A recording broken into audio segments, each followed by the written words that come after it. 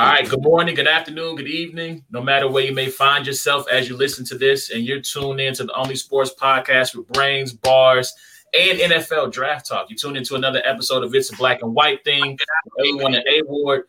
I am one half of the dynamic duo. I am A1. You can also call me Carlos. You can also call me Dan, as you see on the screen. You can check out every episode of It's a Black and White Thing by going to the podcast app of your choice, searching for It's a Black and White Thing. And liking the content, rate, review, subscribe. We appreciate that. You can also check out our more recent episodes of the podcast by going to YouTube, searching Brains and Bars there. And then again, rate, review, subscribe, and share the content. The more you do that, the more the algorithm starts to put our podcast in front of other people. Tell a friend, it's those boys again. And you can also check us out by going to our social media profiles, Facebook, IG, Twitter, at Brains and Bars. For those who will be in the live chat tonight, don't be bashful. Come in, say hi. And also, if you're watching on YouTube, make sure that you like the page and share the broadcast. Facebook, same thing, like and share. So we normally start this show. First of all, for our returning listeners and viewers, welcome. Glad to have you. For those who are new to the show, welcome. We're glad you joined us. So we normally start the show off by going through what I've learned and what A-Ward has learned or what A-Ward is looking forward to. But we're actually going to get right into our NFL draft coverage. And so joining us, he's a draft analyst from the 3-Point Conversion. He is Cortland Griffin. Cortland, how are you doing tonight, sir? I'm doing great. I'm glad to be here. This is amazing.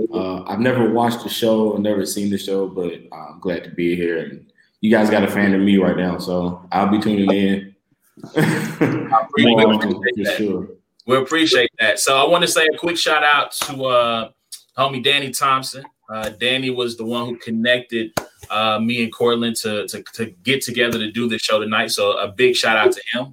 And if you have watched the podcast, you know Danny was recently on breaking down the Charlotte Hornets and LaMelo Ball and talking a little NBA and some NFL. So I believe that's episode 70 if you want to check that out for certain. So Cortland, once again, thanks for joining us. We appreciate having you. So I just want to jump into this, and just as we get into this draft coverage, what is one thing about the draft if you could change? If you could just, if you were the NFL commissioner, you can make a change to the draft process. What would that be?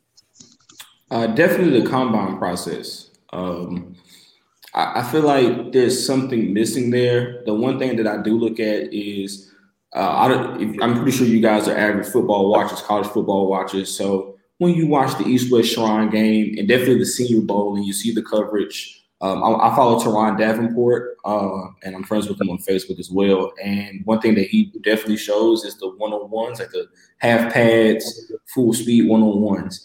I feel like when you're evaluating these guys, it's great to look good in shorts. I've gone to the combine experience and ran the 40 time and done the some of the drills that they have set up there pre-COVID, and I looked great. A team probably would have signed me there, right then and there. But like I said, I was in shorts and a t-shirt, and I could look great in shorts and t-shirts. Because when you get those pads on, that these guys really, start to see what they're made of. And I think when you start to get these guys, definitely like in a draft like this, where there's the top 4 or 5 wide receivers are so closely pushed, ranked together, or there's distance in between Devontae Smith or a Jamar Chase, and then you got guys like a Caleb Farley, these top DBs. It would be great to see those guys, even if it's just shorts and pads and helmet, go up against each other and not just see guys backpedal from the 20-yard line to the 30 and trying to run to catch a ball. I can do that. I can come off the street and do that. Any Joe Schmo can come off the street and do that. These guys are getting paid to hit each other. They're going to get paid to make contact with each other. We should at least see some contact. There is the risk of injury, and some guys, of course, keep it open to where some guys can opt out, because some guys, the tape is enough. But it's for the guys that are day 3 guys, day 4 guys.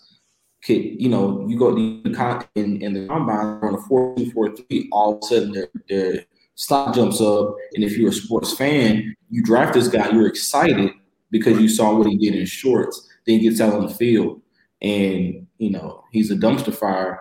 And you're wondering, why did we waste a second round pick, a first round pick, or third round? Why did we waste that pick on this guy? And you go back and you look at his tape and you're like, oh, okay. He was always this bad. His combine numbers look great. So I think I would change the combine if anything. Now, have you had the opportunity? I know you talked about going to the combine experience. Have you been to like the Senior Bowl or to the actual like combine or East-West Shrine game to actually watch some of those practices? I actually have been to the combine. The first time I went, funny story, I tell the story all the time. My mom, she actually paid for tickets. We all went. We were actually staying in the same hotel as like some of the coaches and draft analysts. So that really got me into doing this, which is draft analytics. And I actually got to sit in Lucas Oil Field or Stadium and actually watch these guys run and see them actually go through the process. And it was amazing. It was pretty fun to see some, these elite athletes go out and do and showcase elite athleticism, world-class athleticism. You get to see it up close. I actually got to see Deion Sanders and those guys up close and personal. Some of them, I got to take pictures with some of them, actually ask a question or two. So it was amazing. This was prior to me ever doing sports casting or sports analytics as a profession. So so that was a great experience for a young Cortland Griffin. If I had to give him some advice, I would say, please run with that. And don't wait 2 years later to that's what's up. To make it. We'll have to get our credential game up so we can. I want to go to the Senior Bowl. Like I want to go to Mobile, Alabama. Yeah. Go to the Senior Bowl, kick back, watch some practices, take in some things. Just get to meet people and just talk to people and just get that whole experience in. I've seen I know Matt Miller does that. Like I've seen him kind of talk about things, and I'm just like, that's the place. If I'm going to start before I try to go to the big leagues, like if I can get down there to the Senior Bowl, that'd be dope. Mm-hmm. That's same here. My dream is, I think college sports are a little bit more exciting than professional sports. Definitely when you're covering those kind of evaluation processes. I like this guy. Because those guys are actually playing to get somewhere. Yep. And I feel like in the NFL, you get highlight plays and the presentation looks great. Don't get me wrong. Mm-hmm. Professional sports have their place in sports entertainment. We can't deny that. They've been around for NFL, 100 years? I think the NBA, around 100 or more, somewhere in there. Of course, we know what baseball is, has been. But when you talk about the evaluation process and what college football brings to American sports culture, and you look at the East-West Shrine game, you look at the Senior Bowl, and you look at what those guys are doing out there and the excitement, I would love to be down there to cover those guys. Mobile, and plus it's Mobile, Alabama, so there's nothing down there. I have family from Mobile, so I know there's nothing down there but the Senior Bowl at that time. So that would be, you can, when you want to say eat, sleep, drink, breathe, football, college football all day for at least a week, the Senior Bowl would be it. So you're talking war language with that. College football is the best, is more entertaining and more fun to watch in the pro game. For sure. College football time, just look at ESPN. Look at those guys. Look at any sports publication, even to the 3-point conversion. Even though we talk professional football, college football, and shout out to Kyle Nash and Derek Worley, some of our college football writers. Those guys make you want to tune into those games because they're amazing. They're amazing. Those games, you see so much. You see so many highlights. I never forget a couple of years back, the Braxton Miller spin against Virginia Tech. That was all over. That was all over ESPN, and it overshadowed a lot of professional guys. Why? Because you didn't see that in professional sports. You didn't see a guy going from quarterback to receiver, and because of that kind of position fluidity and guys trying to make names for themselves going into the draft, and some of them are seniors, and some of these guys you've seen them come up from freshmen. You've seen like Trevor Lawrence, for example. We've seen him go through progression, as from a freshman to now a junior, a draft eligible, and he's done nothing but win and make your jaw drop. So we can be all day talking about college football. Yeah, yes, sir. Yes, sir. We're here with draft analyst Courtland Griffin from the 3-point conversion. All right, so I want to ask you, I'm going to make you a GM. And then, Ward, you can follow up. I'll let you chime in on this as well. All right, so I'm going to make you a GM. What's your blueprint? You're at your opening press conference. What's your blueprint for building your team through the draft? And this is just any team? We expansion. Let's just start from scratch, right? We're not going to say it's any particular team. This is the 33rd franchise. We're going to say the Nashville, right? I mean, granted, there's already a team in Nashville. We're just going to create we're going to put a second team in Nashville. All right. So I'm a Titans fan, but I'm pretty sure they're going to hate me, but it's fine. What's your blueprint for building your franchise? Well, let's take the Titans blueprint, for example. Let's build a defense first. Let's go get us a high quality defensive end, high quality safety, bookend corner, and build from there. And then offensive line and quarterback, I can interchange. I believe you can interchange. I will, of course, being an upstart franchise, you would probably want to go and get a quarterback first. But you need to protect them. So, like I said, those can be interchangeable. It just depends on what you want to do and where you are. Do you trust the quarterback that you have coming in, or what have you? But offensive line, I would go offensive line first, quarterback second. And then from there, skill positions. You can always go get wide receivers. You can always make a blockbuster trade here or there to go get a guy who's disgruntled and wants to, make a name. And ego plays a big part in that. So I know I had the ego when I played. And you always want to go to a place where you're going to be the big man on campus, or you can help a team win and kind of get that hurrah hero credit. It kind of I call that a legacy builder. When you go to a team and they have nothing's been there before, so you get to go in and kind of puff your chest out a little bit. And so I would probably go get those guys second. Wide receivers, because today is a passing league, you got to put up points. And a running back second, and then add a tight end because you need that safety valve and that big body. Okay, all right. So we're this is an all Tennessee expansion. So we're putting the team in Knoxville now. All right. That's interesting. Yeah. Yeah, Tennessee, the Volunteers have not been good, so we want to boost morale in the city of Knoxville, and we want to give them an expansion franchise. Well, first and foremost, just know that this expansion franchise is going to have the best fans in college football or in NFL football, right? So just so we know now that we're in Knoxville. But no, I mean, just kind of piggybacking off what Courtland said. I think football is won in the trenches. I think that being able to protect the quarterback and being able to pressure the quarterback are two of the most necessary things, when it comes to, the NFL and, drafting your team. So I definitely would probably start out at left tackle, and I'd probably move to defensive end or definitely on the defensive line side. I think one of a position that we tend to kind of, I don't want to say we underrate it or not, because there's a lot of diva type guys, but I think defensive back, I think having a lockdown corner, to me is definitely a huge asset on the defensive side. So yeah, I'm going to start at left tackle. I'm probably going to move to the defensive line. And what else I'm going to do is I'm going to trade picks. I'm going to get as many picks as possible. And so I'm going to be in that back office, trying to make a one into a late 1 and 2 twos, or doing all of that kind of stuff if I'm actually building, because just as an expansion team, being able to have a bunch of guys there, being able to analyze them and see them play and then cut people accordingly is going to be super important. So.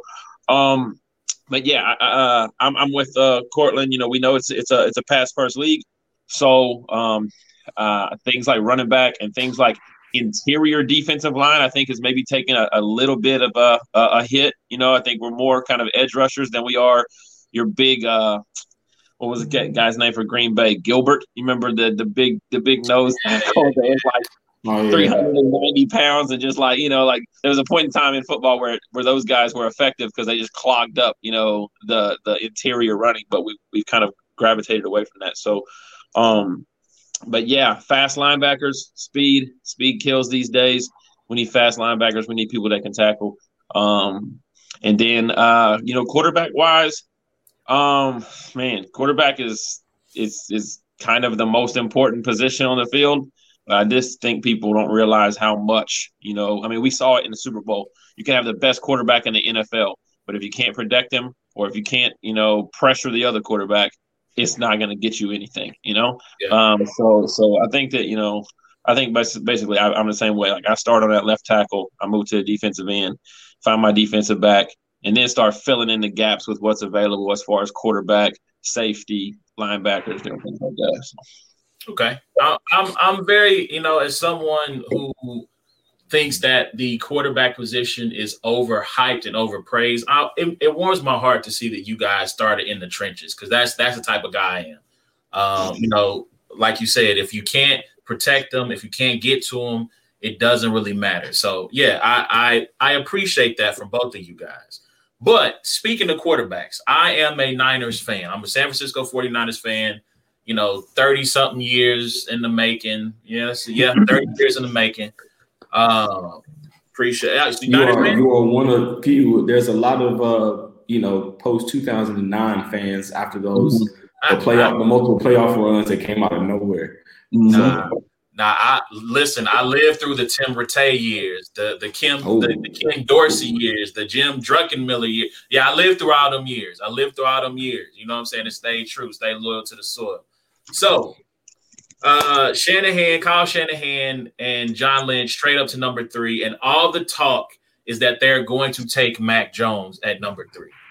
Please, I'm a Niners fan. Can you make me feel okay about sell me on why them taking Mac Jones at number 3 is a good idea? If I had to sell you why it's a good idea, you're looking at a guy who comes from Alabama, who's played around big time talent. He's played with wide receivers who have range and skill level from ultra great and Jalen Waddle and Devontae Smith to mid-tier guys. And then on top of that, he knows how to work and manage within a system. Kyle Shanahan, just like his father, Mike Shanahan, those are system guys. You have to have quarterbacks that are willing to be coached. You have to have a quarterback that's willing to play within that system and also humble himself enough to be coached and play in the system. So Mac Jones is that. He throws a great ball. I don't have any questions about his ability to play the game. My only question about him, if you have a question mark, is the fact that he's coming out of Alabama.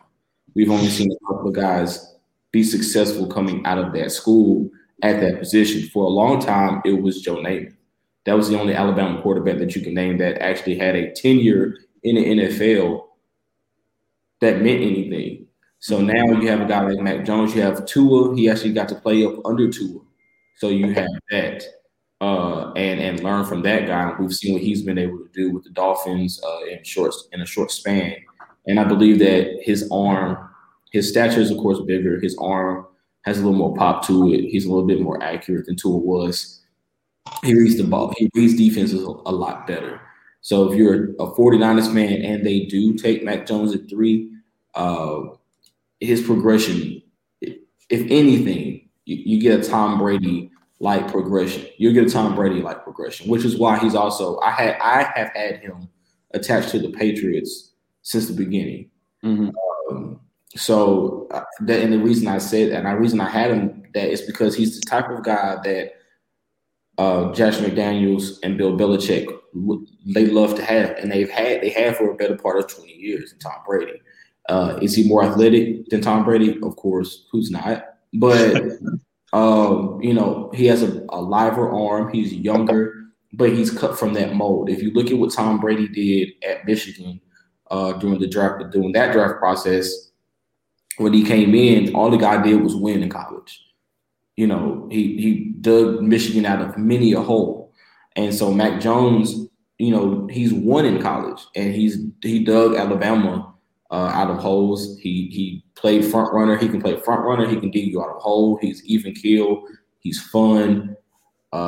He has the greatest dad bod in college football. You know, it's fun. So if you're a 49ers fan, if you're a 49ers fan, is he a California personality? Not by any means, but you're also not in Los Angeles. So you don't have to worry about that. You're in San Francisco. You need a guy that can come in there and be that Joe Montana kind of steadying presence there, and kind of embody what that team has always been, which is hard work, you know, and winning culture. And that's what this guy is. You know, I appreciate you attempting to make me feel a little bit better about them taking Mac Jones at number 3, but it's still a no. I don't have him. You asked me a question, so I was bound by the question. But personally, where I have the 49ers going, I know I've heard the Trey Lance rumors. I don't think Trey Lance goes that high, even though, you know, we'll get to that later. But Justin Fields is the guy that I think you need to have in San Francisco. He's cut from a better mold. He's a guy that is coachable. He has the skill set that Kyle Shanahan would love to have, and something that he didn't get. You know, I don't think he's had ever in his career. If you look throughout his career, he's never had a guy like Justin Fields to kind of play chess with on the field, and that's the kind of player, and that's the kind of guy that Mike Shanahan would, you know, love to have, because Mike Shanahan could play chess with John Elway. Yeah. Why not give his son something to build with? And if he can build the same legacy in San Francisco that Mike, his father, built in Denver, go for it. Hey, what you about to say? Yeah. So I think it's interesting too, because I don't know if you know, but you probably do know, Mac Jones is one of the guys who benefited, I think, supremely from playing in the East-West Shrine, the Senior Bowl. So when you look back at it, you look at a guy like Justin Fields, who probably is going to, you know, dominate that combine, that, you know, 40 time, the vertical, the bench press, and all that kind of stuff. And then you look at a guy like Mac Jones, who, you know, maybe going into that Senior Bowl, before he took reps and before he did that things, like people were questioning, was he going to be able to perform well at a pro day or at a combine? So I think it is funny, but I really firmly believe that you have to ask yourself, how, the safest pick to me is Mac Jones. Do you want to be safe though? Did you trade up to be safe?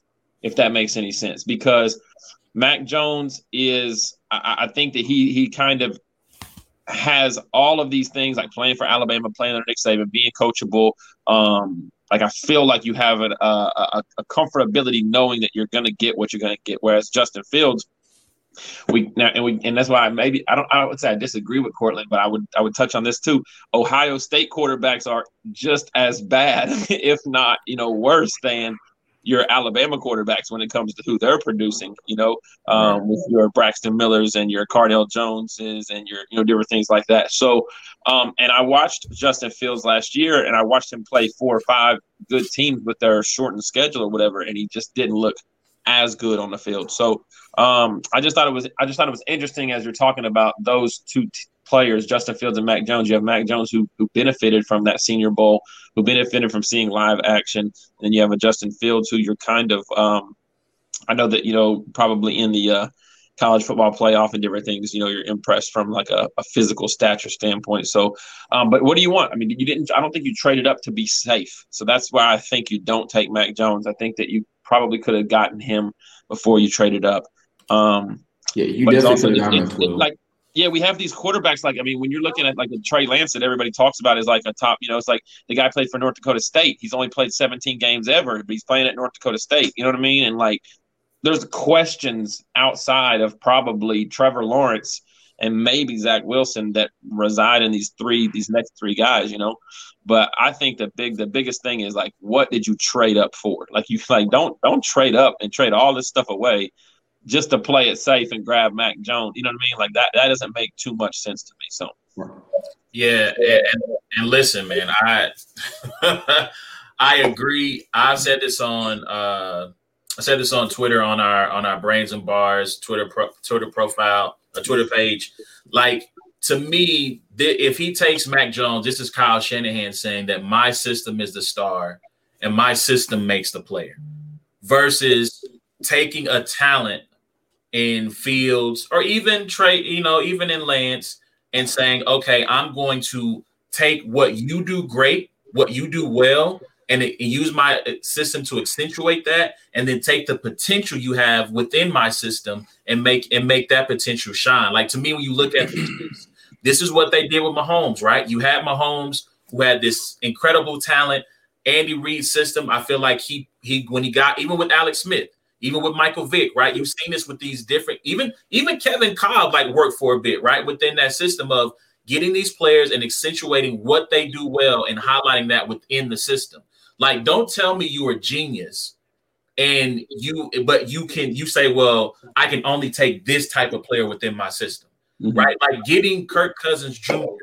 at number 3 does not excite me at all, right? Like, because that's the comparison I've seen made. Or getting Jimmy Garoppolo Jr. at that position, like, that doesn't excite me. Like, if go and take Lance, go and take Fields, take that potential that they have, take the strengths that they have, and marry it to your system and be great. Like you said, you traded 3 first-round draft picks. Like, swing for the fences. And Mac Jones is just like a nice little single right up the middle, and it's just like, you could, like you guys said, you could have gotten him at 12. You didn't have to jump up. You could, at least if you felt like people were going to grab him at maybe the top 8, you could have jumped up to maybe 6 and still made that happen. So you kind of took what I was going to say. You already have a game manager on the roster. We've seen how that's worked. And I'm not saying that Jimmy Garoppolo is not a good quarterback. I'm not saying that, because when they traded for him, I immediately said that I was like, Bill Belichick is checking out. This is his last hurrah. He's crippling the Patriots, and he's going to retire. But then, and then of course, a year later, they're in the Super Bowl. So it kind of gives you that courage that, okay, we know what we can do when we have a guy with this skill set. Let's go get the upgraded version of Jimmy Garoppolo. And Mac Jones, he's more athletic. He has a better arm. He can read better on defense. He played in the best conference in college football right now. So he's played against pro-ready. And it hurts me to say that because I'm an ACC guy. Yeah. But the SEC is where the SEC is where it's at. They pump out professional caliber players. If you look at the top 10 prospects in college football every year, SEC guys. Mm-hmm. Yep. But Mac Jones is amazing. But like you said, you don't go to be safe. You don't trade up to be safe. And it wasn't until they traded up that you saw Mac Jones' name even jump into the top 10 or top 3. So if that prospect is following this team, you see what I'm saying, up the scale here, then that tells me I don't think that these guys are going there. I think it's a smokescreen. I think that you go and get Justin Fields.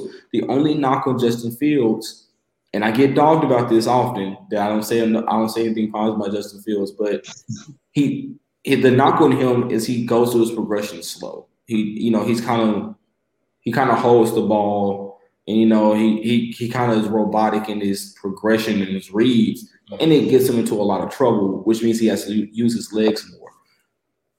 My other knock on him is that he settles to run first rather than, if it's 3rd and 12 and you're in the NFL, I don't want my quarterback running for 15 or running for 9 and getting his clock clean. I need a guy that can throw the ball 10 and let the receiver run for 2 rather than resorting to using his legs.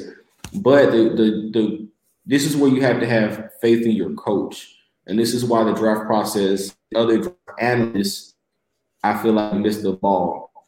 When I do evaluations, I look at the coaching, the system, what you already have in place, and what player fits and elevates your team. And then, of course, I take into account the rankings, and of course, you have to take into the natural progression of the draft. So you do have to look at that. But there's other factors. Kyle Shanahan, that name alone, carries weight. Shanahan carries weight in the NFL regardless. But we know we've seen him do it. We've seen him completely go from passing the ball and being a guy that does a vertical pass game and uses the tight end to being a run-first team where they had a three-headed monster and they made it to the Super Bowl with a quarterback that was only passing for 100 yards maybe a game, 120. And then so now you can get both of those and marry those together with Justin Fields. Why? You have a guy with legs and size, the legs and kind of a smaller Cam Newton. Mm-hmm. But the power and the accuracy of, I'm not going to say Aaron Rodgers. I would say more or less Patrick Mahomes-like accuracy and arm strength. You can coach around progression, slow progression. You make it easy for them. You get them a couple of rollouts. You move the pocket. You have Brandon Ayuk and Deebo Samuel there. They're some of the best run after catch, short yardage, short route runners in the game. You got George Kittle there. You have the running back. I can't remember. Wilson Jr. Yeah. Right. So you got these guys there in place. You got a defense in place. You just need to add that cherry on top, which is a quarterback. And I think Justin Fields is that guy. Don't be afraid if you get Mac Jones. I think he's the starter by week 6. But if you get Justin Fields, you can feel comfortable that he'll come in and he'll change the culture there. All right, that's what's up. Here with Cortland Griffin from the 3-point conversion. He's a draft analyst for them over there on it. It's a black and white thing with A1 and A Ward. So I'm going to start with A Ward, and I'm going to come to you, Cortland. So I want you to rank I guess we'll say 5 quarterbacks, right? So A Ward, I'll start with you. Rank the 5 quarterbacks, 1 to 5. Who on your quote unquote big board? Rank them for me real fast. I think Trevor Lawrence is 1. I would have Zach Wilson at 2. I would have Justin Fields at 3, Trey Lance at 4, and Mac Jones at 5. Okay. So Cortland, how about you? Do you have that same order? With some nuances. And I got a tie at the bottom. So I got Trevor Lawrence at 1, Zach Wilson at 2.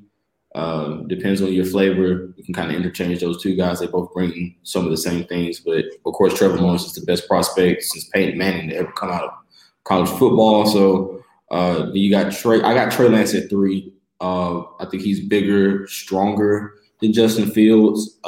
He throws – he has a cannon when he throws the ball. I don't know if you guys watched any of his pro days, but – his pro day was crazy. Those receivers – had ice on their hands after those passes were coming out. Definitely those 5 to 10 yard slants. He's putting pop on the ball. Justin Fields is 4th, but like I said, between those two guys, these top 4 guys, it's just whatever your flavor is.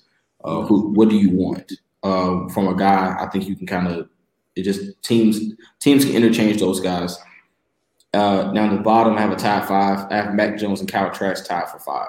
Oh, and okay. To me, it's because, like I said, SEC, Mac Jones played in a run-first. Nick Saban hasn't changed his philosophy since he's been at Alabama. Run the ball, pass it vertically, score points. That's it. Hold the opposing team to 0 if possible, and run up the score. And once we get into the third quarter, throw the ball, and throw the ball some more. Okay. The philosophy hasn't changed. But Kyle Trask has played in the pro system. He's big, he's strong, he can move a little bit, but he makes all the professional throws. If you look at his tape, he makes every professional throw there is on the field. And he played around this talent and put up more production. Yeah. So okay. I think it's a tie. Mac Jones has the name, but Kyle Trask has the talent. I'm gonna clip this up for Loso because Loso's gonna. So our homie Loso, he's a Florida fan, so he's definitely gonna be excited to hear that Kyle Trask did just as much with less. So that'll excite him for sure. And from the comment section, Norris, I am proud to be a 49er fan. Get out of here, you Ram fan. We're not talking about you right now. 49ers fans should be proud, man. They got championships. And one of the most overrated quarterbacks of all time, Steve Young. Anyway, so what's going on? I don't want to say that. I'm a Montana fan, but I can't touch Steve Young. Hey, Warren, you got a list? You got your list? Of top 5, the order? I got a sleeper. I didn't know if you was going through a list. My 5, I think is similar to yours. I mean, it's Lawrence, Wilson, Fields, Lance, and then Mac Jones. So that's my list. Who's your sleeper? Kellen Mond from Texas A&M. Kellen Mond, listen. Oh my! I'm telling you, that's my late round sleeper of quarterback wise right there. Like I don't want to compare him to like Dak Prescott or anything like that or whatever. But I think Kellen Mond is a guy. He benefited hugely from the Senior Bowl, and I think he's projected probably 5th or 6th round or something like that. But he's projected out. Carlos was right. He is projected to go in the 2nd round somewhere. Oh, second. But this is why I say, as a draft analyst, you have to kind of pay attention to who says those things, and you have to pay attention to when these guys are going through pro days and the build up, because the team scouts don't look at it the same. He's a 4. I say he's no later than a 4th round. Yeah. He might fall to the 5th round depending on where the need goes and what team you see picking him up. I've seen him projected to Houston. I have him projected to Houston in the 5th round. But you're right. I didn't think of putting him in there. But Kellen Mond is a sleeper. But another guy that was possibly a 1st round or a 2nd round pick if he came out earlier is Ian Book. And hear me out.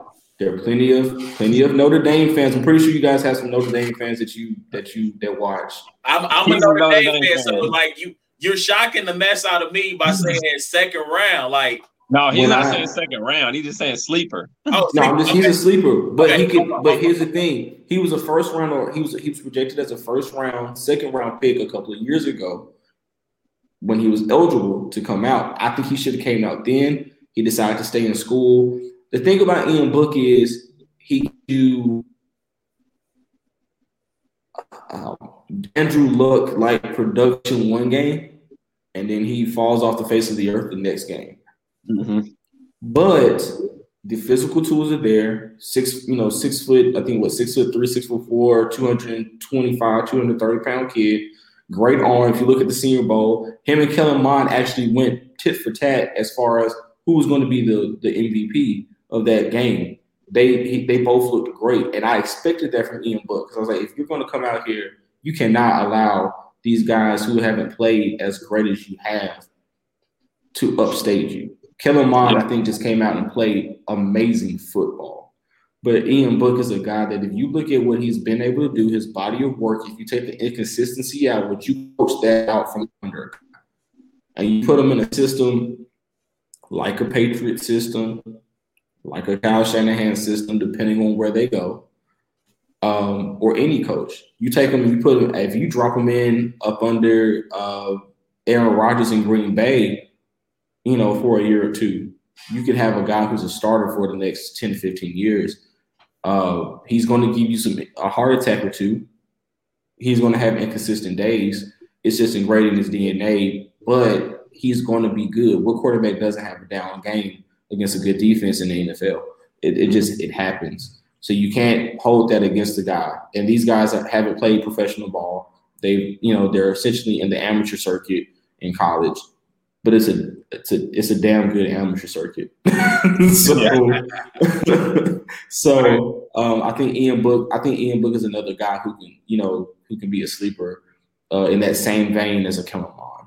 Okay, so we're getting close up on our time. We have Cortland Grant, draft analyst from the 3-point conversion. So I want to see if we can get through these next couple of topics kind of rapid fire. Right. So if you could give us give us some day 3 prospects that we should be on the lookout for, people that we think either this coming season or the next couple of years you'll see and say, oh yeah, that guy who got drafted 3rd, 4th, 5th round is a game changer. I think you have to look at the safety out of USC, Talanoa Tufunga out of USC. He's a guy that can play that weird Sua Cravens kind of hybrid safety linebacker position, but he's a ball hawk. And in today's NFL, where you have safeties that are putting on 10 to 15 pounds and playing linebacker, he can do that and be a coverage guy, a la Lance Kendricks or Eric Kendricks. I'm sorry, which one of those Kendricks? There's so many of them. There's so many of them in the game right now. That's a family bloodline with a lot of talent. But he's one of those guys. I think you got to look at the brother of Greedy Williams, Trill Williams, out of Syracuse. Long mirror corner. He's projected to be a 3rd round guy. But I mean, he could jump up into the 2nd round depending on, like I said, need and what the evaluation process is. But he's better. If he played in the SEC school, had he gone to LSU or one of those schools, I think he's a 1st round pick. But you're talking about a guy that can flip his hips, run with your fast receiver, play big with your big receiver, play in that dead man space, no man's land with your slot receiver. He can do it all over the field. He's a guy that I think you have to look at. I'm going to go with a guy who has some family ties here in Nashville. I'm going to go with Mike Vrabel's son. He plays at Boston College. I can't remember his first name, but I've evaluated him really close. He's a tackle. He's very fluid in the hips. He's a mauler. Of course, his father was a defensive player, but that lets you know that he got taught pretty well how to block against some of the best pass rushing skills you've ever seen. So he can do that. He's a day 3 guy. You could probably give him in the 6th or 7th round and have a guy who can come in and play that swing tackle position or guard. So I think those are some names that you have to look at and really pay attention to, because those 3 names alone, and there's a million of them that you can name day 3s. And this is a very deep draft, but those guys alone will, I think, 4 or 5 years from now, you'll say, okay, those guys are guys I wish my team would have drafted, or I'm glad my team drafted. Okay, so as we close out, so me and Ward both live in Kansas City. We got a homie who's a Dallas fan, and we got a guy Loso who's a Florida fan. He's also a Vikings fan. I can't remember why he's a Vikings fan, but that's neither here nor there right now. So I want to start in Kansas City. The first couple of rounds, like, who do you think that the Chiefs should be looking at drafting with their first two rounds?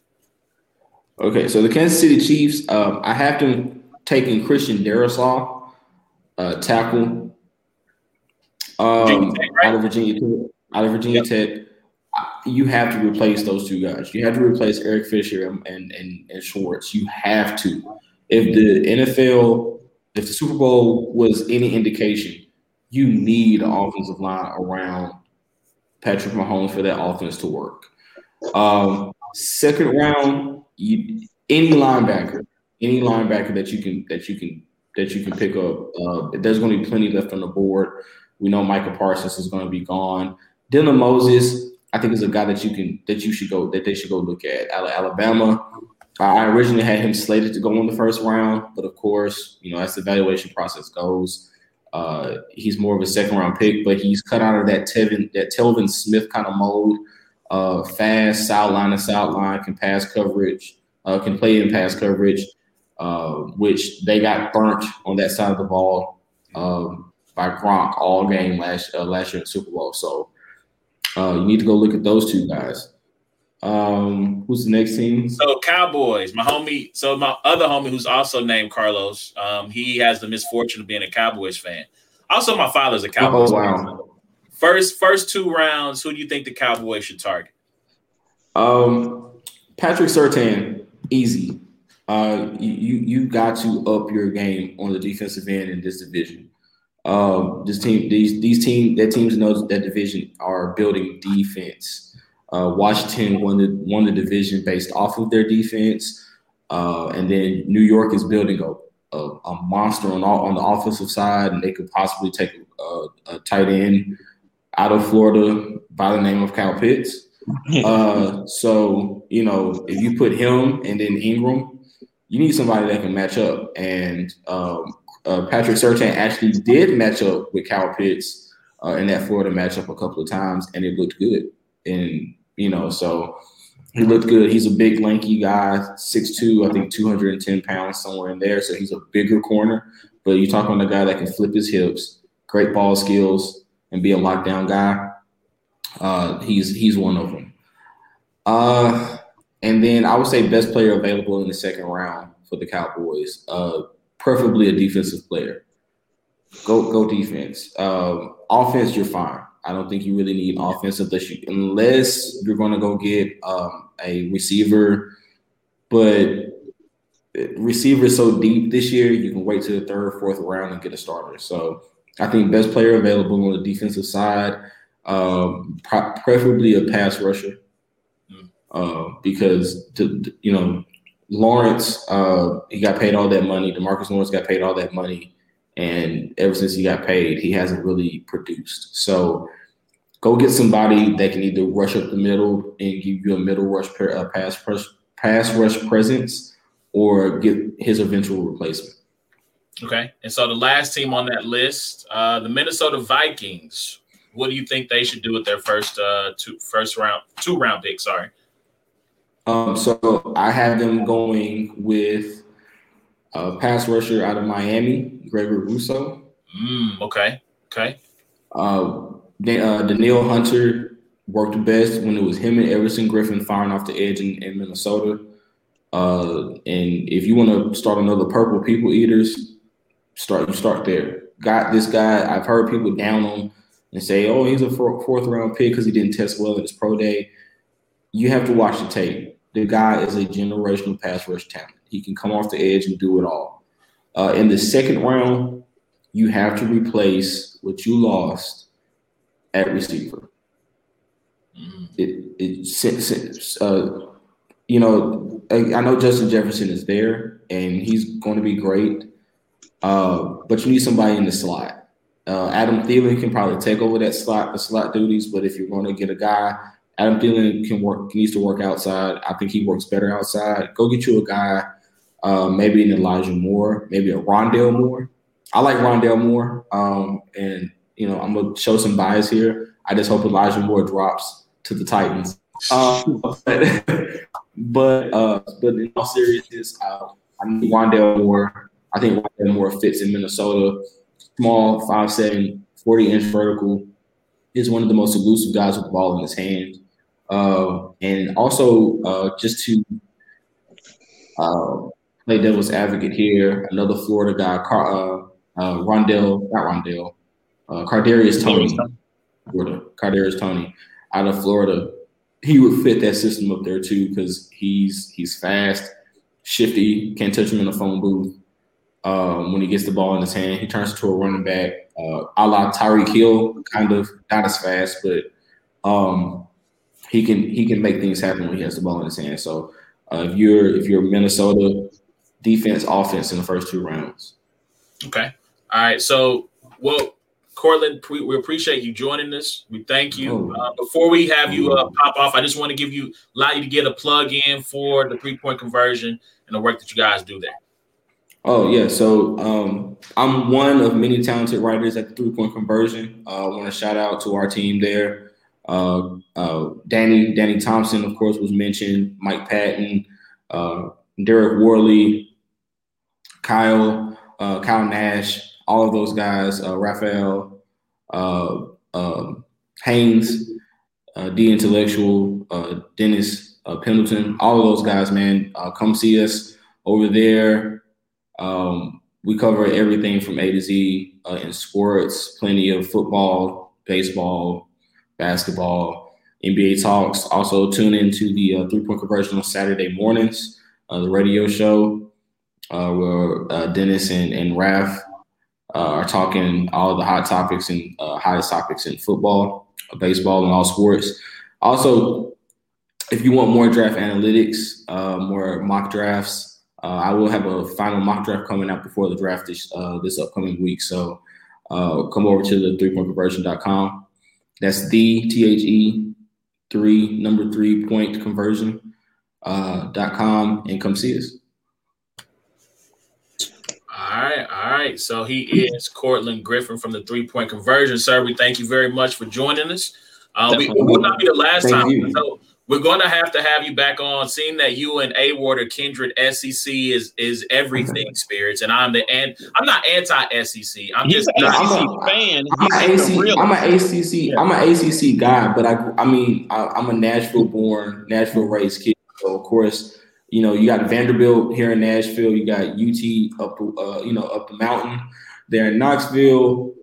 I'm not that far from Tuscaloosa. You got Florida coming here. Then of course, the ACC tournament is held here every year. So naturally, you get to see those guys up close and personal. And like I said, even if you're a football fan, man, it's just hard to deny those guys pump out talent. We might have a road trip to obviously to Knoxville too, but I'm from Knoxville. I don't know if you know, but I'm from Knoxville, so I'm a huge Tennessee. You were Kansas City, so what? 8? What is that? Like 6.5, 7, 8 hours? So to Nashville, it's about 7.5. Yeah, my father-in-law, my wife's father lives there, so So I played all my state tournaments in Nashville back in 2004 in high school and stuff. But you guys, like I said, you guys have a fan in me. I love what you guys are doing here. This is a great show, and I'm looking forward to be a part of it more often. Yes, sir. We will definitely have you back. So he is Courtland Griffin, draft analyst from the 3-point conversion. Thank you very much, sir, and we will talk again soon. Thank you. Take care, man. All right, Ward. So that was a good appearance from Courtland. We appreciate him joining us and being with us this evening. So draft is coming up pretty soon, coming up next Thursday, as a matter of fact. What you want to do? So do you want to talk about the Super League, or do you want to jump into battle rap? We can talk about the Super League. I'm kind of excited about college football and NFL and draft stuff right now, so I'm with it. So here's the deal, right? So for those of you who obviously we do not talk a lot of soccer, we definitely don't talk a lot of European football on this show. But over the weekend, a bunch of hubbub went down when 12 of the more premier teams in European soccer said they were going to break away to create their own Super League. This drew backlash. The Prime Minister of England chimed in. Fans all over the world chimed in. UEFA, which is one of that runs the Champions League, said, "Hey, we want you guys banned from international comp." It was just a big hullabaloo, right? Big hubbub, right? So this got me to thinking: what if in the NCAA, if 16 teams decided to come together and say, we're going to form our own Super League. We're breaking away from conference affiliations. We're going to form our own league. We're in our own games, own tournament, own championship. What 16 teams would be in this Super League? Now, Ward, here's where I'm going to start with you. I need you to provide a justification for Tennessee to be in this Super League. Right now, I don't think Tennessee should be in the Super League. I got 16 teams. You're going to tell me which one should be booted to make room for Tennessee, because Tennessee did not make the cut. All right, that's fine. Because I have 8, 16, 20. I have 23 teams that are even like a possibility, right? Okay. So I got locks. I got the second tier, and then I got basically 7 other teams, right, that are kind of here and there, right? So work back. Start with your locks. Okay. I'll start with your second tiers and who missed the cut, and then work your way up to your 16. Okay. So here's 3 teams that are, and you might say, what? You know what I mean? You might just go, really? Like, why? But here's 3 teams that to me don't make the cut, but I would at least give them a mention. That's Oregon, West Virginia, and Washington. So that's 3 teams, 2 Pac-12, 1 from the Big 12. And I think that I have them in there because I just felt bad in my 20 that I listed, realizing that I only had 2 Big 12 teams and 2 Pac-12 teams. So because those 2 conferences are just, kind of, I don't know, they are where they are. So I have Oregon, West Virginia, and Washington as 3 teams that are very, very fringe. If we were to put it in college basketball terms, it's what is it, last 4 out or something to that extent. So yep. Now my next 4 teams, and these teams are interchangeable with my 16. So these teams all have a voice in saying I should be a part of this 16. Now, I don't know about you, but mine's all Power 5. Yeah. Okay. Yeah, I mean, my 16 is all Power 5. I have some honorable mentions that are non-Power 5. Okay. I didn't do anything non-Power 5. But so the 4 teams that are on the, we can put them up beside are Wisconsin, Texas A&M, UCLA, and Auburn. Okay. So 3 of those teams are in I had 10 teams that missed the cut. So you said Washington, right?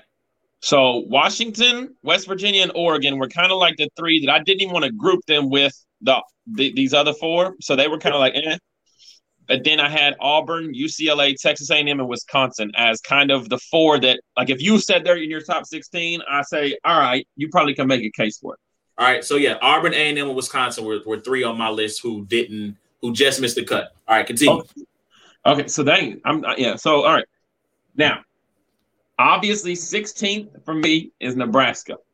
All right. Now, this is what we have to talk about now. So now we have to talk about are we creating a 16 of the best teams of the last 10 years? Or we're creating something that's a super league that's breaking off that's not like we're only here for a couple years, try this thing out type thing, right? Mm-hmm. So when I'm asking myself, all right, who puts out the best players? Who puts out NFL players? Because I want to watch NFL players play. Yep.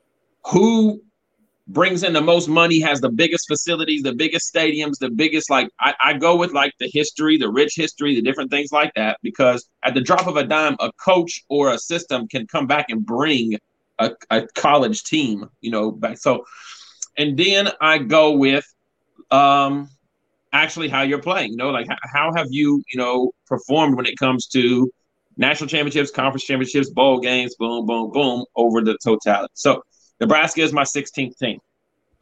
Tennessee is my 15th team. I have Tennessee in because when it comes to winning percentage, national championships, conference championships, bowl games, wins, bowl records, NFL draft picks, first-round draft picks, stadium capacity, revenue, just about anything in college basketball, Tennessee is outside of the top 16 in one category, and that's conference championships. Why? Well, because there's 5 other teams in our conference that are above us in this top 16. So yes, teams like Nebraska, teams like Tennessee, and then teams like my 14th team, Florida State, are teams that have not played or fared very well as of recent, but they still put out NFL players. They still fill stadiums. They still, so I have Tennessee at 15, Florida State at 14. I have Penn State at 13. I have the University of Miami at 12. I have the Florida Gators at 11, the Georgia Bulldogs at 10, and the LSU Tigers at 9. So these last 8 teams, like I said, when you get down to the Tennessee, Nebraska, the Florida States, I think I wouldn't be mad if you were like, look, A&M, Auburn, UCLA. But I also was looking from a standpoint of all right, well, do we want to put 2 Alabama teams in here? Do we want to put 2 teams from the state of Alabama in here? Do we want to put 2 teams, from the state of Florida in here? So, there's just different factors as well. Then my locks at the top 8 are Alabama's obviously a lock at number 1. I have USC. I have Oklahoma. I have Ohio State. I have Notre Dame, I have Texas, I have Michigan, and I have Clemson. So those are my top 8 locks. And I could argue Tennessee out solely based off the last decade of actual productivity in regards to record and different things.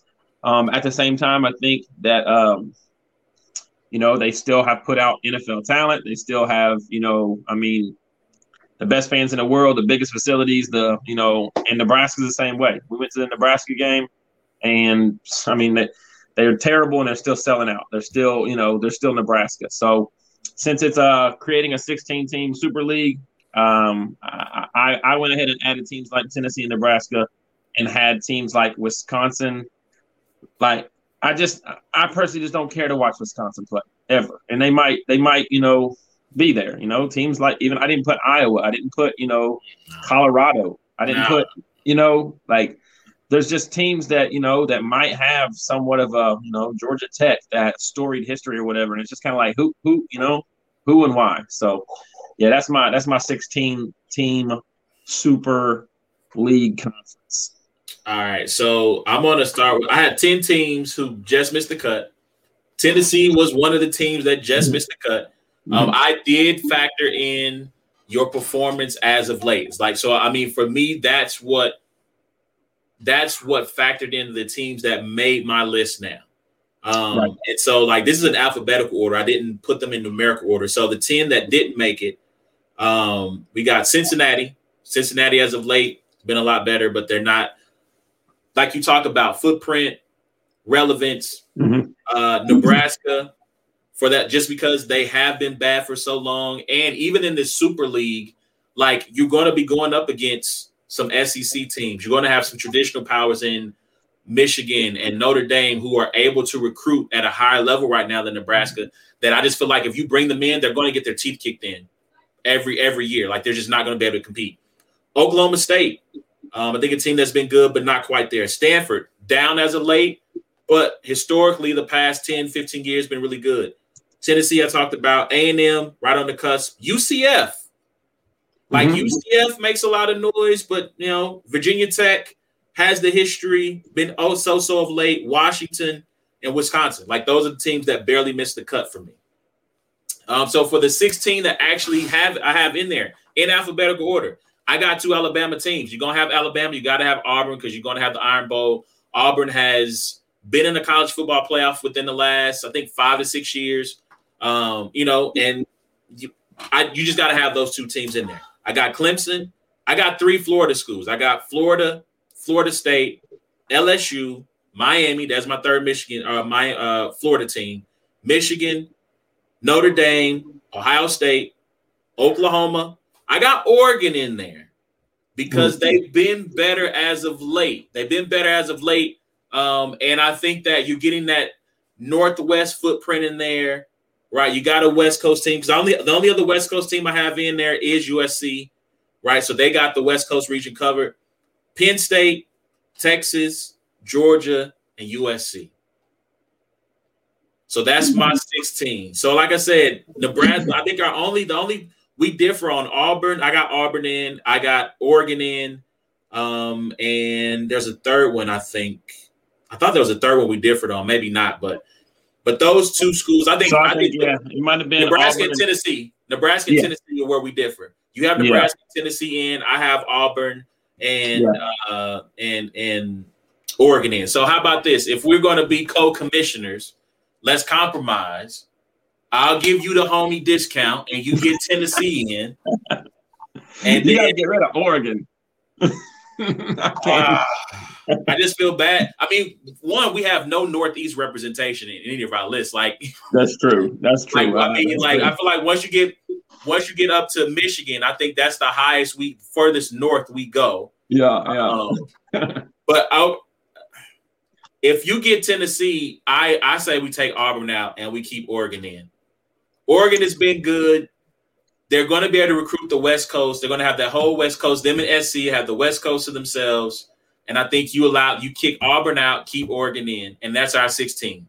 Yeah, and like I said, obviously I'm a Tennessee bias or whatever it may be, and that's why I said I was trying to look at the totality of it because there was a point in time when before Nick Saban got to Alabama where you would look at Alabama and you would say, look, if we were deciding to make this decision right now, Alabama has been pretty porous over the last 7 years. Like they've been, but even though they're Alabama, even though they're one of the most all-time winningest, football conferences of ever, you know what I mean?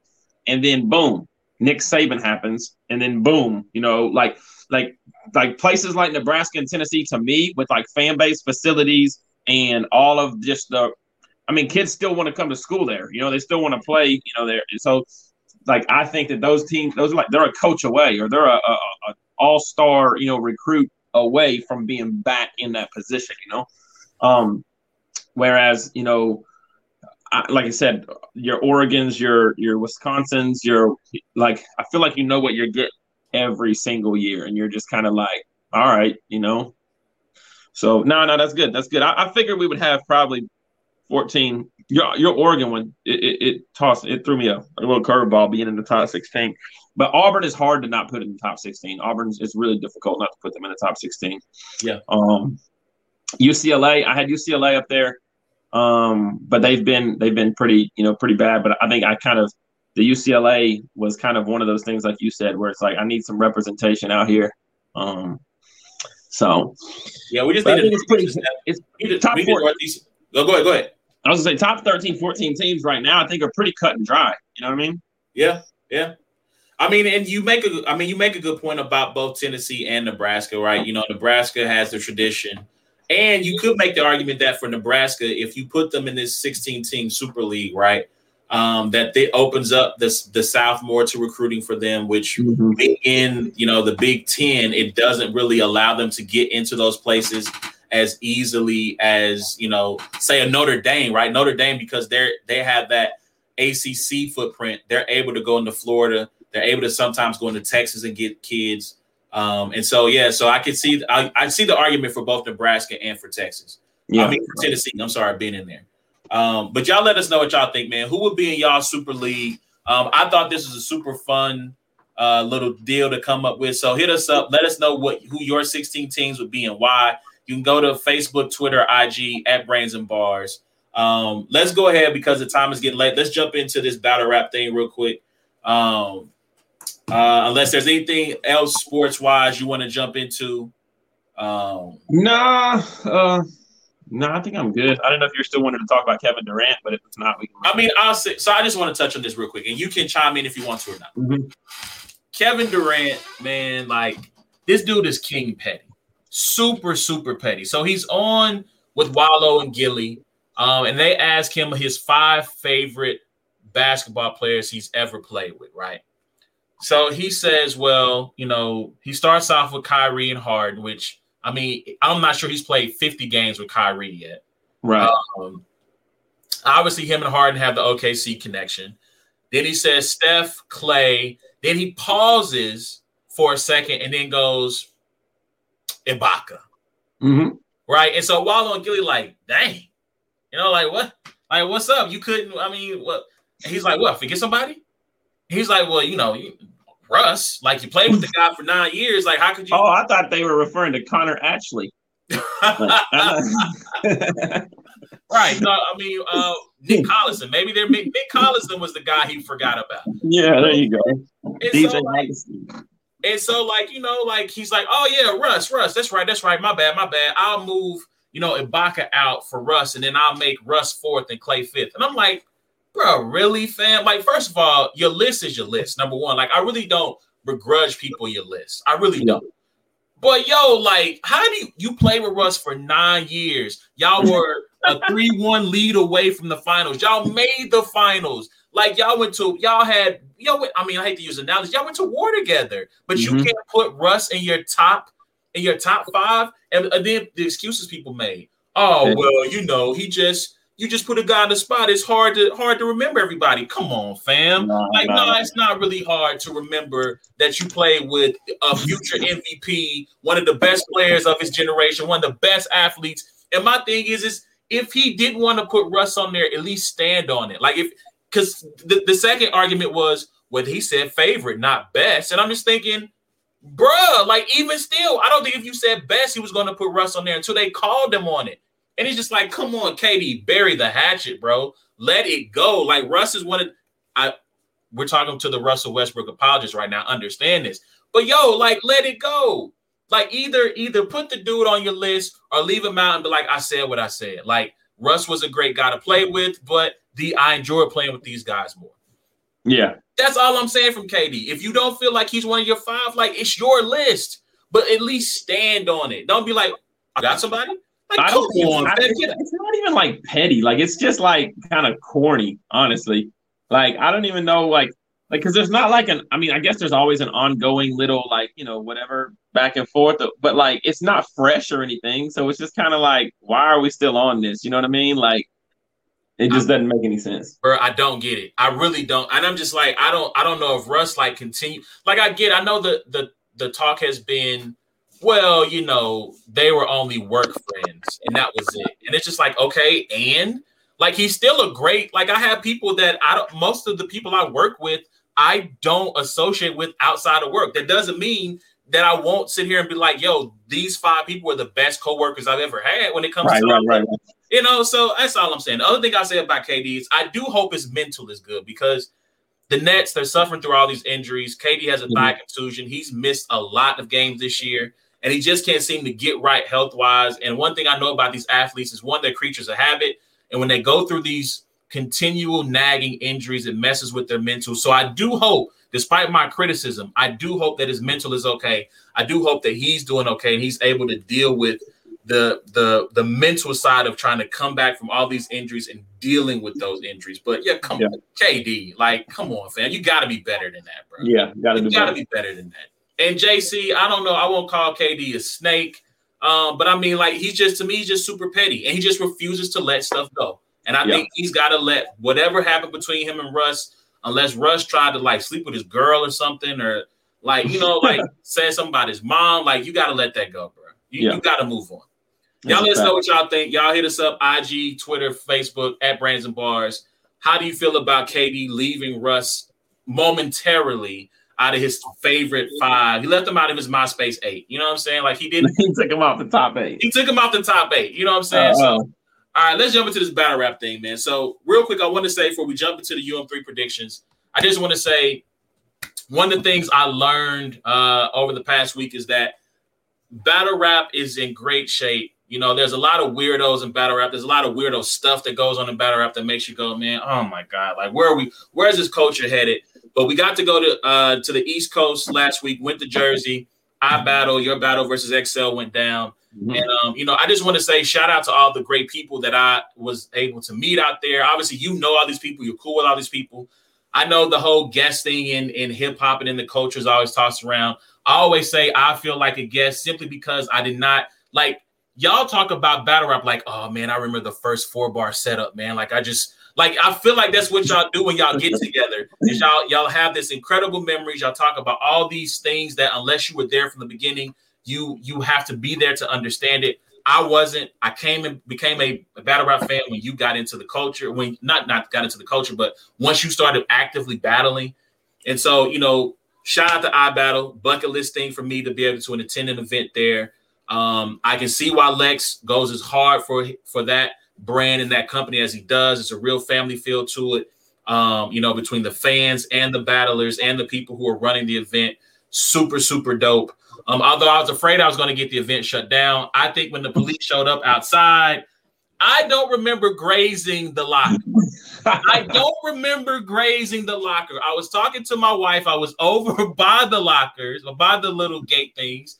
And then police pull up, and I'm like, oh, God, if they shut this event down, like, no, please don't shut it down. Please Dog, you was trying to throw me an alley-oop, man. I appreciate you. I see what you were trying to do. But yeah, shout out to those guys, man. I really appreciate it being there. The event was dope. All the battles are dope. They're out on iBattle now on VOD. You can either purchase the entire event or single battles for $5. Yep. So, go and support them this weekend. I battle in Gates of the Garden, having I'm trying to think of a name to call it. This is like the SummerSlam WrestleMania of battle rap events with all the battles they got going on this weekend. You'll be there taking on Polo.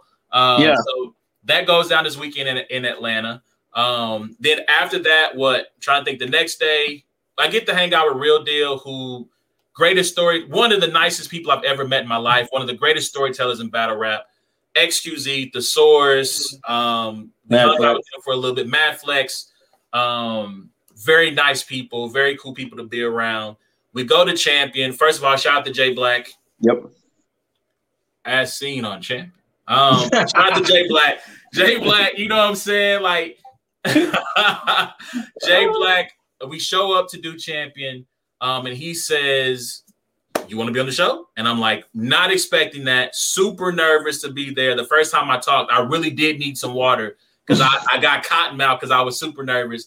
I was excited to be there, again, bucket list stuff, to be on his platform. Was one of the best episodes of Restore Order I've ever seen. Oh my gosh, that was to be so a good. part of. Shout out to Swave and IP, Ill Will. Nice to just to chop it up with him a little bit. Heavy bags.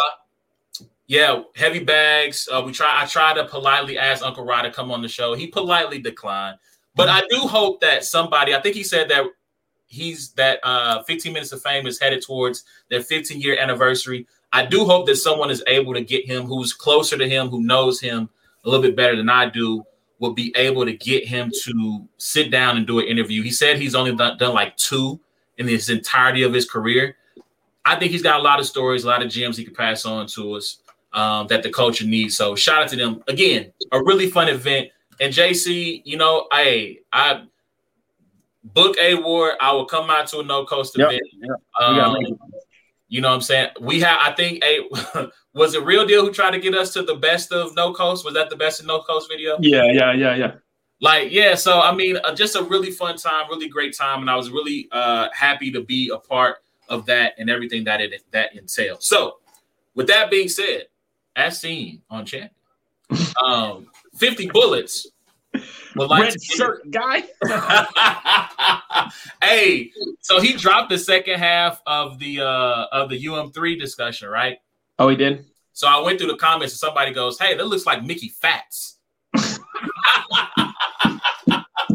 Let's go. Two YTG comparisons, bro. Oh my gosh, man. Now.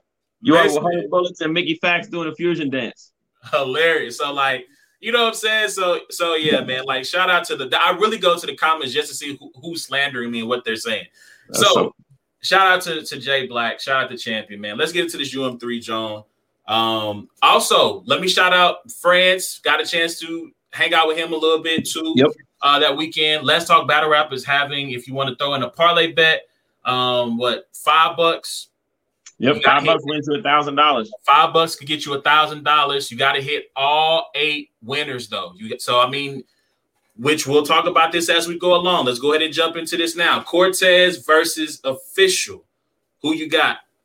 Oh, my answers change like every other day, man. I don't even remember who I picked last week.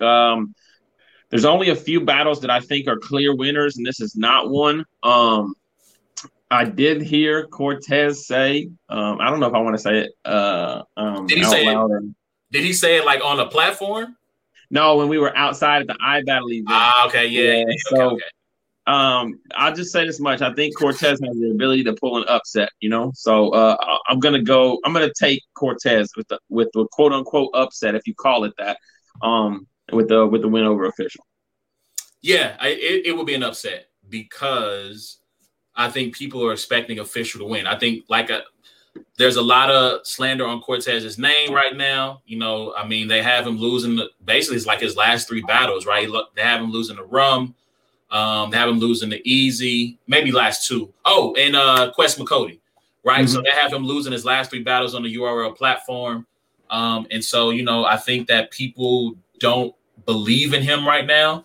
And just kind of doing some research on the first Ultimate Madness tournaments, like, I think there have been we're averaging 2 upsets per tourney, right? Okay. So if you're trying to hit this 8 battler parlay, right, you're going to have to take some risks and choose some upsets and also hit the 50-50 coin flip battles.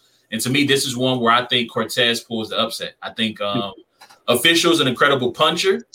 And so, and with the 2-minute time limit, 2:30 grace period. Like it gives her a chance to put a bunch back to back. But I'm going to take Cortez beating Official for my first upset. Let's jump into the next Joan. Let's see. Let me get down to Geechee Gotti versus Riggs.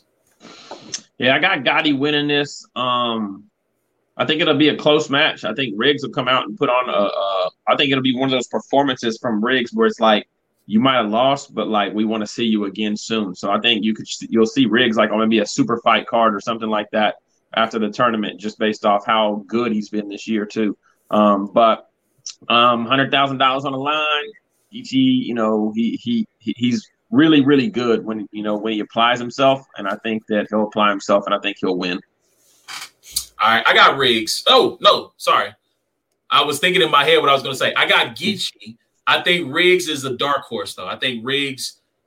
If Gotti has one of those rounds like he had against Math Hoffa, where his second was kind of I think Riggs, he's going. I mean, granted, he just battled Flacco. That's his last battle. He's had time to sit prepare for this. Like, I think he's going to come. Like you said, he's been on a. I don't want to say career high run, but he's been really, really impressive to start the year. And if Gotti messes around, I mean, all it takes is very losable battle. Mess up one round and then Riggs takes one more. We can be talking. I mean, that you want to talk about brackets ruined. Throw it in the trash if Riggs wins this battle. And that's big motivation for him as well because he's going to be a heavy underdog.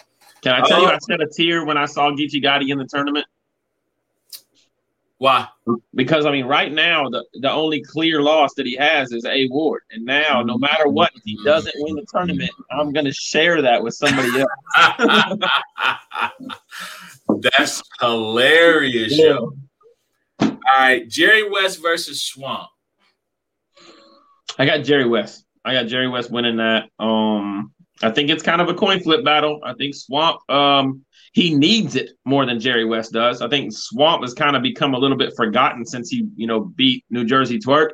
So I think that the battle is huge for Swamp to win.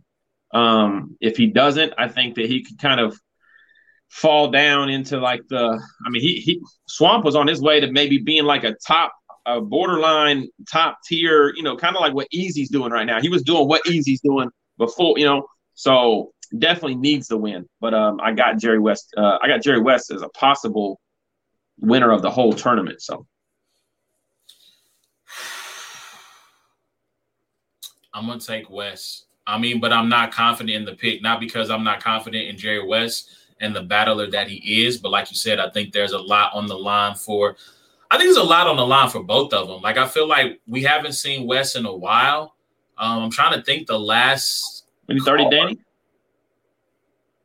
Didn't he 30 Danny whenever Loso battled EK? Is that when that? Was that a battle? Did that happen? I got to look that up. Like, I honestly don't remember the last time I saw Jerry West.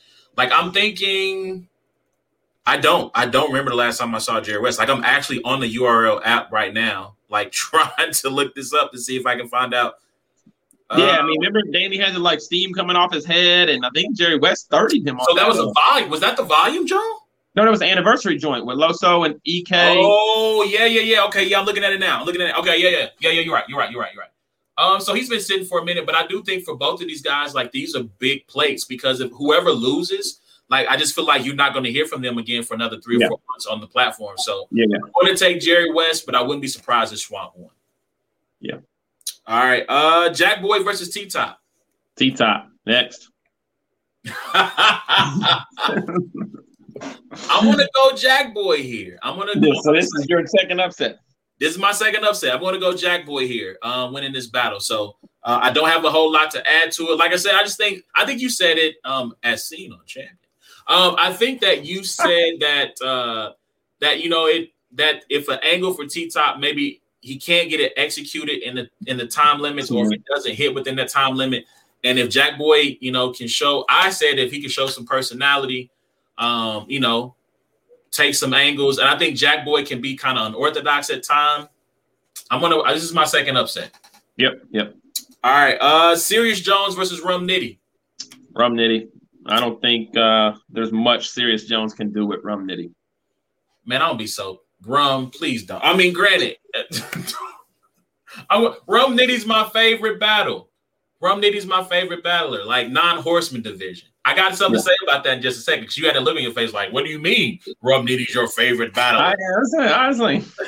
I mean, Rum Nitty and Twerk live that we watched was probably one of the best battles I've ever seen live. So, oh my God, fam. Oh my God. I'm not mad at that. So real quick, I want to take a detour real quick and we're going to come back. So, you know how we talked about the KD thing, right? The example I had on that was that's if I am on someone's platform and they're talking to me about battle rap and they say, who are your 5 favorite battlers? And I go, Rum Nitty, Ill Will, Loso, Saga. And I go, who's the 5th one? And I go, oh, that's right, Easy the Block Captain. Yeah. Like they're gonna look at me like I'm crazy. Like, what do you mean? You do a podcast with the guy, you travel he's your access to battle rap events and you don't put him in your top 5. Like, anyway, so that's what I was gonna say. Dang, I didn't mean to leave that Jack Career died with his chain thing up there that long. My bad. My bad, Jack. I got you in it. But all right, anyway, keep it moving. I got Rum Nitty, obviously. Yeah. But hey, if Rum Nitty don't win this 100,000, I'm gonna be pissed off. Just because, again, he's my favorite to win the thing and one of my favorites in the culture right now.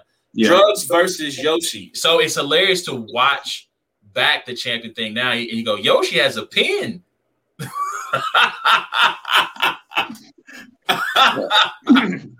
I'm gonna tell you something, man. Ain't nothing new under the sun, man. When you can't tell me something that I didn't already maybe think in the first. Yoshi, I believe you. I believe that you are doing your thing and you're doing it genuinely. That being said, I got Drugs winning. I still stand by what I said though. Like, it better not be 2-2 going to the fan vote. It better not be 2-2 going to the fan vote because then I have a fear that Yoshi might get the dub. But I got Drugs. Yeah, I got Drugs too. I think I had Yoshi on champion. I think I picked Yoshi on champion. Yep. With everything that's going on, Drugs' ability to write in a short amount of time, more angles, more stuff that can really hit. Yeah. I mean, this whole ghostwriting thing, that's a whole round. Yeah. Right there. Prep, and how did I screw? I think autocorrect got me. It says Suave in my notes, but Prep versus Swave. Shout out to Swave and Restore Order. This is a flip a coin battle for me. I'm gonna stick with my original pick with Swave. I think Swave can kind of like maybe put Prep under his wing. Prep's just done some things like outside of the ring that I think if Swave really kind of like, talks to him or whatever, like just OG, I think he can put together some real good material. So I'm gonna take Swave with the coin flip. So I'm not gonna be in the building for Restore Order for some time, so I'm gonna take Prep. I took Swave before. I think Prep is one of those. I think Prep could go on a Holmesy like run. Mm-hmm. Where he wins some matches and improves his stock going into the summer. So I'm gonna take Prep in this one. Last one, Twerk versus Casey J. I got Twerk. So yeah, I just don't. Man, it's weird, man. Like I just feel like hopefully these guys, seeing as it's 100K, are in like apply myself mode. And when you apply yourself, like there's a reason why New Jersey Twerk, Geechee Gotti, Rum Nitty are like some of the best in the world, Mm-hmm. It's just that those guys have shown us a few times where they've taken their foot off the gas, So it's like in my head, I hope that these guys are, first round especially. That should be your best, I mean, unless, you're trying to tuck bars for some of the other rounds or whatever, but, and trying to squeeze by with like some kind of strategy or whatever. But I think that as long as Twerk gets through all 3 rounds, that he should win a battle. That's interesting because that was a strategy that Jay, the Nightwing, used, right, on his way to the finals against Rubando. Yeah. Right? I mean, he even says in his third, like, I could have wrote something better, but I feel like I was going to win with this material and go to Gnome. So you're getting throwaways, right? And had Rubando not choked, he would have been in the finals against Vaughn. So, so that whole tucking bars thing, because Twerk is so dynamic, I do wonder, does it run through his mind of, I can bring up some B- material and still be Casey? Yeah. I find that to be, that's an interesting thought that hadn't crossed my mind, but I do have Twerk. I do think 2-minute time limits. So for example, his first round against Jay on his return was like 6 minutes long, had some really good material in there. You're talking about, you get to cut the fat from his rounds. As long as he remembers everything, it's going to be tough to beat him. Yeah, I agree. So that's our UM3 first round coverage. We'll be back to break down the first round next week. Do you have any top tier cards you got tonight? Or are you good? No, they're not with me right now. So, I was running around trying to get all this set up. For some reason, my internet's out, so I'm using my Wi-Fi data, right? Or not my actual phone data. I don't know what's going on with the Google Fiber. Like they're messing everything up. So, I was running around trying to get connected and stuff. So, all right. So, that's our show for tonight, man. We went super long. We normally don't go this long, but we had some draft stuff to get into. So, we'll be back next week. So, JC, we are going to start putting out a link for you guys to come and join us for a couple of minutes, get your takes off, talk some sports, talk some battle rap. Yes, we will make that happen pretty soon. Thank you for watching and subscribing and tuning in each week. Please remember, you can check out every episode of It's a Black and White Theme by going to the podcast app of your choice or going to YouTube to watch the visual version of it. You can do that by searching at Brains and Bars. Please remember to rate, review, subscribe, like the content, and share it. I am award.com for all things award related. This weekend in Atlanta, Battle Rap Mania going down. Road Rage. Road Rage. Let me actually give them actual names. Yeah, Street Hymns versus Automatic Ray, Saga versus G-Lo, me versus Polo, Eddie I Chef Trez. Is that one of them? Eddie I Chef Trez is the main event of the Gates of the Garden, of the iBattle event. Should be crazy. That should be a really fire battle. I'm probably going to try to get the pay-per-view to be tuned into that battle because those are two of my favorites as well. And Geechee Gotti battles the day after. So he battles on the same day as me against a guy named Wise. So that's crazy. So shout out to Lex. Shout out to Dre Dennis. Road Rage 3, right? That's the name of the card. Yep. Make sure I get it right. Rage, 3, I think. Road Rage 3, Gates of the Garden, iBattle crossover event. Shout out to those guys putting in work. We will see you guys next week, man. So until next time, it's been a black and white thing. I'll holler at y'all. Deuces, y'all.